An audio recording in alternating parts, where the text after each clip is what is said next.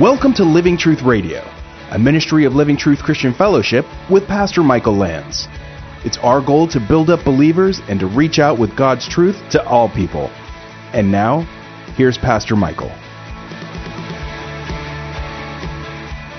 Would you open up your Bibles to 1 Samuel 21?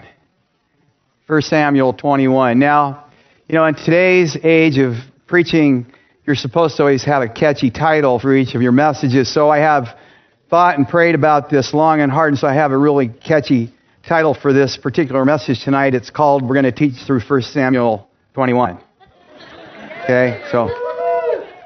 And it's only 15 verses, so it couldn't possibly take me more than 3 hours, so you guys are good. You're all good tonight. Oops. Oh, close that door. Lock it, please. All right. Well, if you remember last time, David began to go basically into exile because King Saul was out to kill him. And so even though David was the anointed king of Israel at this time, he could not yet claim his kingdom. In actuality, scholars differ, but this period of time before he was allowed to take the throne was somewhere a minimum of 10 years. Most think it was around 15. Some even think it was 20 years that David had to wander around, find places to hide, to stay away from Saul. So it was a long period of time, but interesting, during this period of time, and if you're a note taker, you might want to write these down, but David wrote many of the Psalms that he wrote during this particular period of time. These are the ones that are attributed to him during the period of time when he was in exile. Psalm 7, partial Psalm 11, part of Psalm 13, part of Psalm 16, Psalm 22, Psalm 25, Psalm 31, 34, 35, parts of that, 52, 54, 56, 63, 64, 142, 143. Parts of those or all of those during this time. And I think that's pretty amazing as we begin to see what David went through during this time. And in fact, two really important Psalms or parts of Psalms that David wrote during this time were quoted by Jesus. That's Psalm 22:1 and Psalm 31:5 from the cross itself. So imagine that David wrote these during that time. And it kind of helps you, I think, to realize what was going on and helps us to understand David. And again, as we're going to speak to him, being a man after God's own heart tonight. So let's pray one more time before we get into this study. Heavenly Father, we just thank you that you have worked so mightily in your people and given us your word and the examples that we can look to and learn from. So I pray tonight, God, that you would just teach us by the power of your Holy Spirit in Jesus' name. Amen. So 1 Samuel 21:1.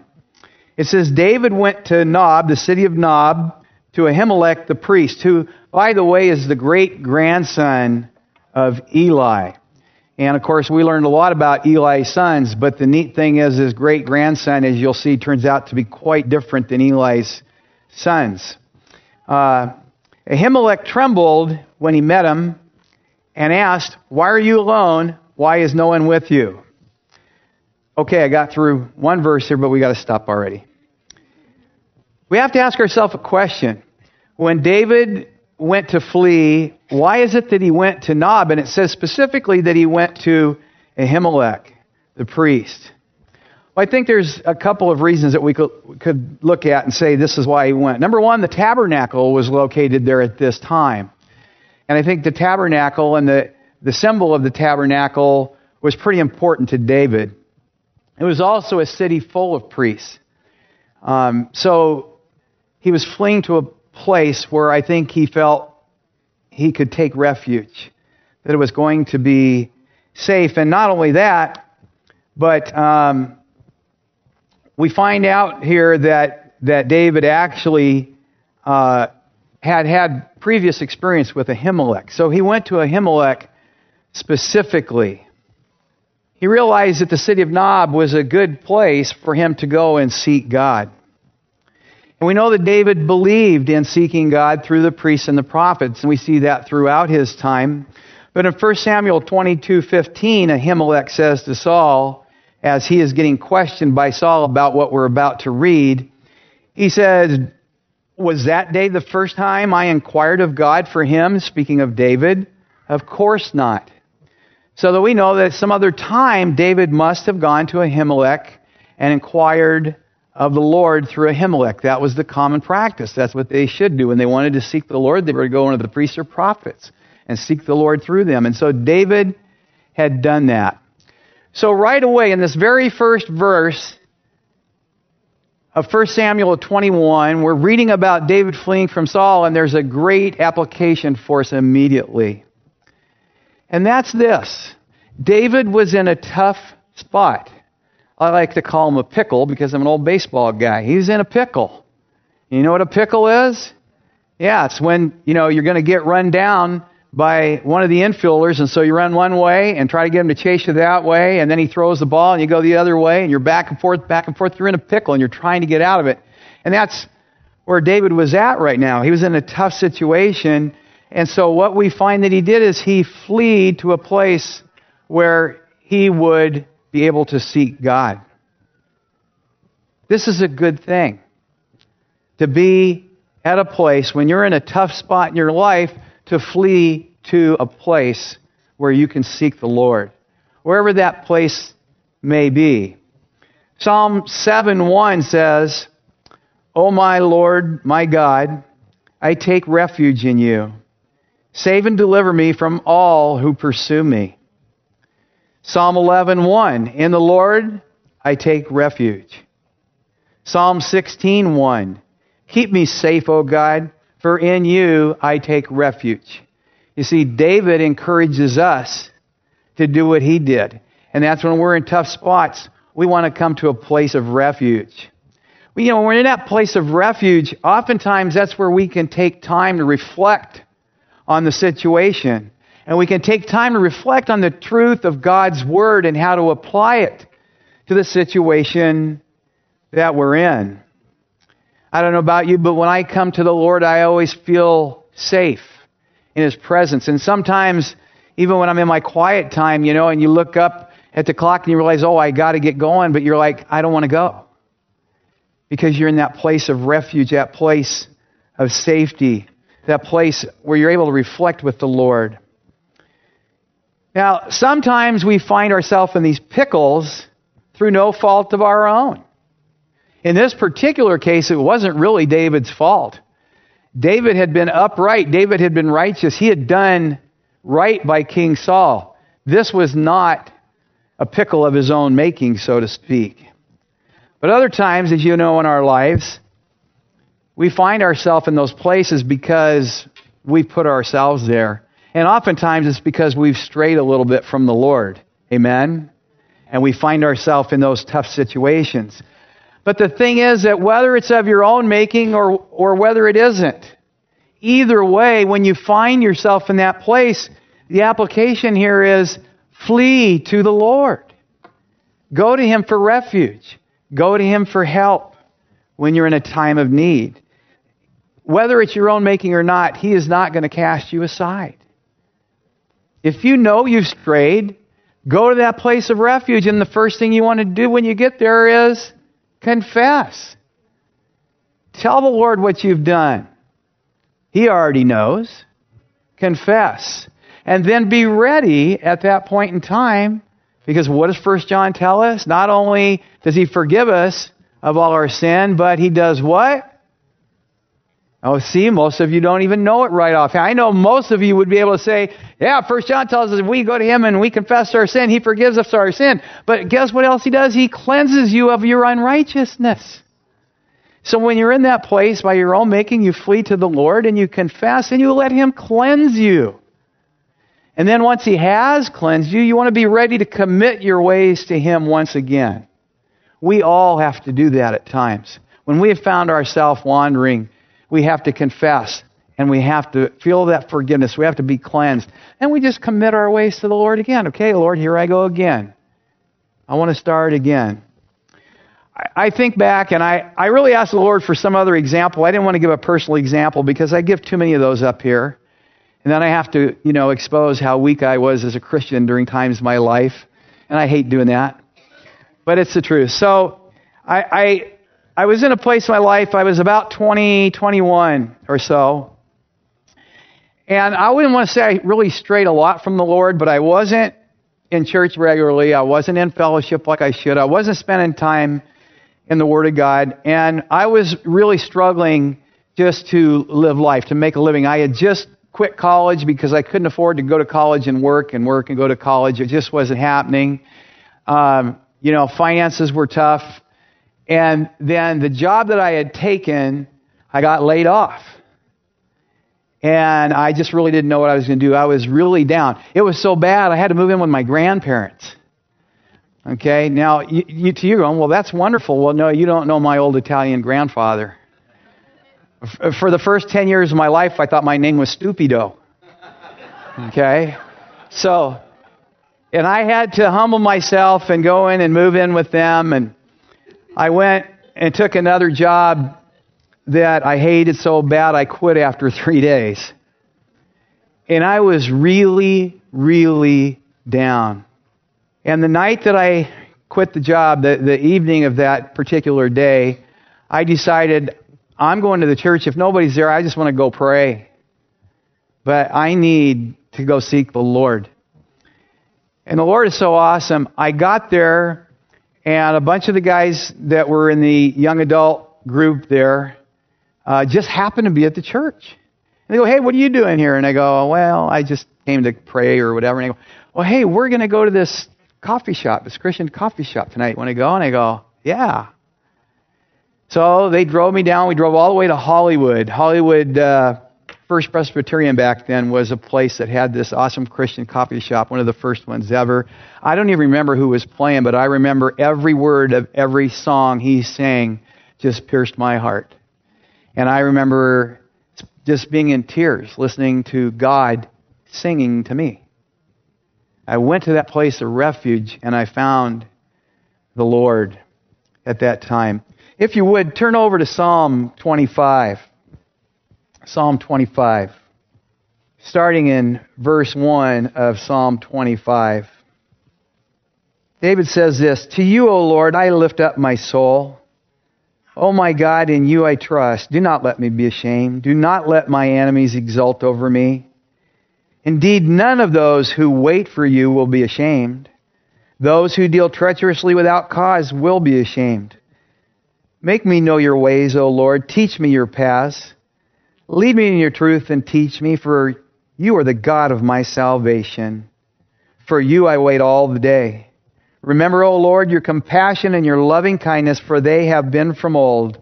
Do not remember the sins of my youth or my transgressions. According to your loving kindness, remember me for your goodness' sake, O Lord. Good and upright is the Lord. Therefore, he instructs sinners in the way. He leads the humble in justice, and he teaches the humble his way. All the paths of the Lord are loving kindness and truth to those who keep his covenant and his testimonies. For your name's sake, O Lord, pardon my iniquity, for it is great. I pray that you'd make this your psalm, your prayer when you find yourself in that time of trouble and you go to seek refuge in the Lord. Read this psalm and make it be your prayer to the Lord. All right, the rest of verse 1. Ahimelech, who by the way is also sometimes called Ahijah, so you don't get mixed up. Again, we have to stop right here. What does it say Ahimelech is doing when he sees David? He is trembling. So that brings another question. Why is Ahimelech trembling? Well, he says something to him. He says, why are you alone? And that kind of clues us in. See, Ahimelech must have been thinking, something is not quite right here. I mean, here's a guy, he's the son-in-law of the king. He's in the king's household. He's a great warrior, and yet he's coming here to me alone, and that's not a normal thing. He may have heard that David was fleeing from Saul. We don't know for sure. Doesn't seem like it as we read on necessarily, but he may have. And of course, one thing that says maybe he did know is because everybody knew that when Saul was angry, he was crazy. Everybody knew that. So Ahimelech might be thinking, David's here alone. Something has to happen there. Saul's angry. I'm trembling. I'm a little scared here. But still, Ahimelech responds to David in verse 2. It says, David answered Ahimelech the priest, the king charged me with a certain matter and said to me, no one is to know anything about your mission and your instructions. As for my men, I have told them to meet me at a certain place. So David lies. He flat out makes up a story to tell Ahimelech about why he's there and why he's alone. Now, this really is somewhat puzzling because it seems that David fled here because he wanted to inquire of the Lord. But maybe he really didn't. Maybe he just fled there because he knew it would be a safe place. We don't know for sure. And he may have, with this statement, been trying to protect Ahimelech, knowing that if Saul found out that he was there, then Ahimelech could deny that he knew anything David was doing because David told him this story. That may be possible. We don't really know for sure. But the truth of the matter is there's going to be severe consequences for this whole charade that David put up here. And you'll see that in chapter 22. So we look at David and we say, David, why did you lie to the priest? I know sometimes we kind of put measure on that, so we shouldn't lie to anybody, but especially to the priest, right? That's like coming up and lying to Pastor Michael. We're going to do that. I might lie to my friend out in the sidewalk there, but not to Pastor Michael. I'm not going to do that. But we need to think about the fact that, David was still very, very young at this time. And we know that at times he was very courageous. We watched that happen when he slew Goliath. And he had a lot of faith. He knew God was with him. But what we're seeing here is that David wasn't always so courageous. He wasn't always so strong in his faith. And he was young and he was still somewhat spiritually immature. In this particular case, it seems like David has been trusting in his own schemes. Remember, he kind of made up a story for Jonathan to tell, and he kind of devised this whole scheme, and it doesn't look anywhere like he went to the Lord and said, Lord, what should I do here? Saul's trying to kill me. It seems like he just began to devise his own schemes as how to protect himself in this situation. And remember, he's already had spears thrown at him a couple of times, and he was able to dodge them. God had already taken care of him. He'd protected him. But he comes up with this scheme. Well, in any case, the result of this is going to be disaster. And you're going to read about that in chapter 22. But it's interesting that despite this, and I wonder if Ahimelech kind of suspected David wasn't telling him the truth. It seems like a fishy story. But the interesting thing is that Ahimelech, great-grandson of Eli, is going to still remain loyal. And I don't want to get too far ahead into 22, but we'll find out that Ahimelech was so loyal to David that he defended him before Saul, and it cost him his very life. Well, getting back to what took place here, and I lost my place here, so now I got to find it again. You guys forgive me for that? No, we're not there yet. That would be too fast to get to verse 3 yet. So, David comes up with his own schemes to figure out what to do here. He's gone to the place of refuge to seek the Lord, but it doesn't seem like he does that. It seems like he continues to come up with his own scheme. And you would think, actually, that David would learn from what took place in here, but we know that he really doesn't learn from this situation because we know later on that he does this once again, and he comes up with a really bad scheme after he commits a sin. So David doesn't learn from this situation. So application number 2 is really pretty evident for us to see. And that is when we're in that time of trouble and we seek refuge, we need to ask God and seek God and inquire from God and ask Him for a plan and not to devise our own scheme. I don't know about you, but I've been in that place and I've devised lots of schemes in my life without seeking God's guidance and direction, and they usually turn out to be the same kind of disaster that happens right here. You ever been there? You ever been in that place where you were devising your own scheme to get out of a situation? If you ever have, I mean, you guys are not nodding your head. I'm getting really nervous here, like I'm the only person that's ever done this. Well, so how do you know if you're really just devising your own scheme? Well, David gives us a good rule to follow here. If you have to sin to accomplish your goal, that's your first clue. It's not a very good scheme. Okay? It's your first clue that it's a bad plan if you have to sin to accomplish it. Now, I know that we've talked a little bit about that sometimes a lie is, in a sense, okay because it's for the better goal of saving a life, right? We've talked about that. But remember, David wasn't in the immediate situation of being life-threatened here. There really was no reason that he couldn't have told the truth to Ahimelech and sought God's guidance here. He had time. Saul wasn't right on his heels. So it wasn't that situation. You know, God may have showed David a much better way to take care of the situation that he was in. And if you're in that situation, and maybe some of you are even in that right now, and if you are, I hope this is speaking to you. You need to drop that scheme and go to God and figure out what God wants to do. Now, this case in particular, I'm not going to give you a personal example.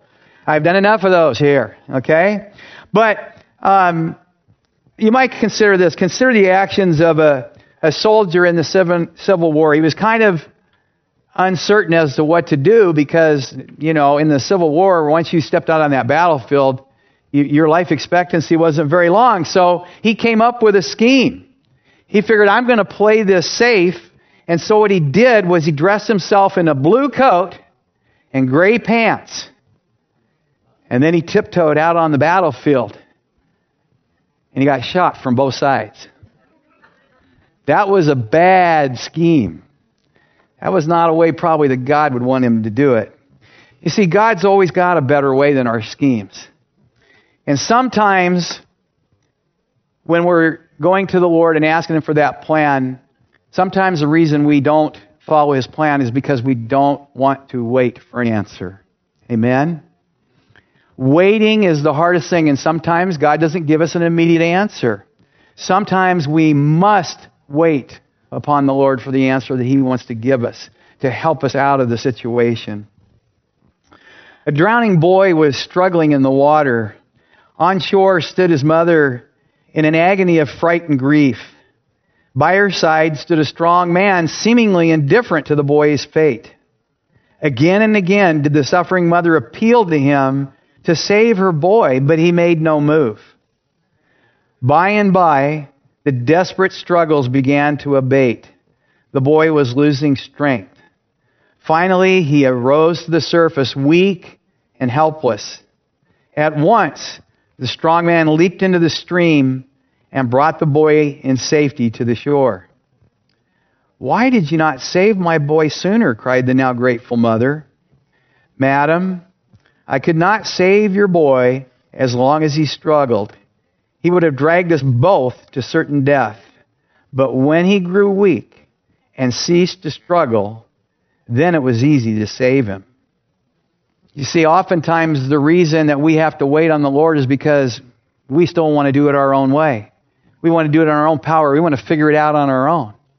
And it isn't until we cease that struggle that God sometimes moves. So we need to wait. And we need to cease the struggling.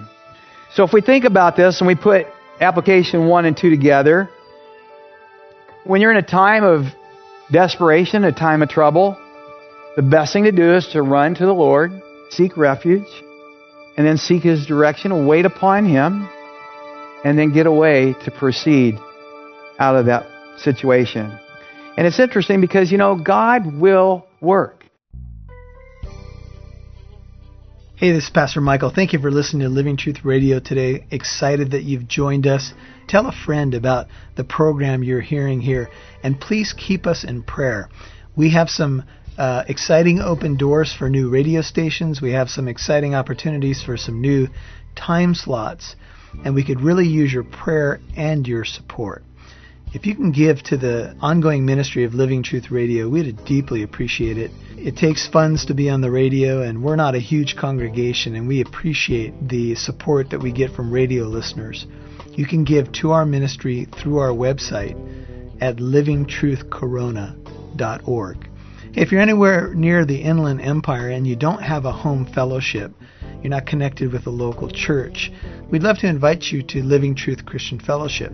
The radio ministry that you hear Monday through Friday on your station or on the weekend is really just an extension of the normal pulpit ministry in the life of Living Truth Christian Fellowship. And for those of you who are out of state or out of our area, we consider you family members as well. Living Truth certainly doesn't replace your local church, but we know you listen and we know you're praying for us and we appreciate it. Thank you for the support that you give to us, the encouragement, the emails that you send. We deeply appreciate it, and we know that even when you don't send an email, that you are still part of what's going on and part of the listening family. And we appreciate you, and we look forward to interacting with you again. If we can be of any help to you, send us an email or a message through the website, livingtruthcorona.org, or you can call us Monday through Friday. We're here 9 to 5 Pacific Time at 951-735-2856. God bless you. Thank you for listening, and we'll catch up to you next time. Thank you for listening to today's program. Our mission is to get the truth of God's Word out. This is our passion. We want to impact as many people as possible, and we have an opportunity to expand this radio program, and we need you, the listener, to partner with us in prayer and in giving.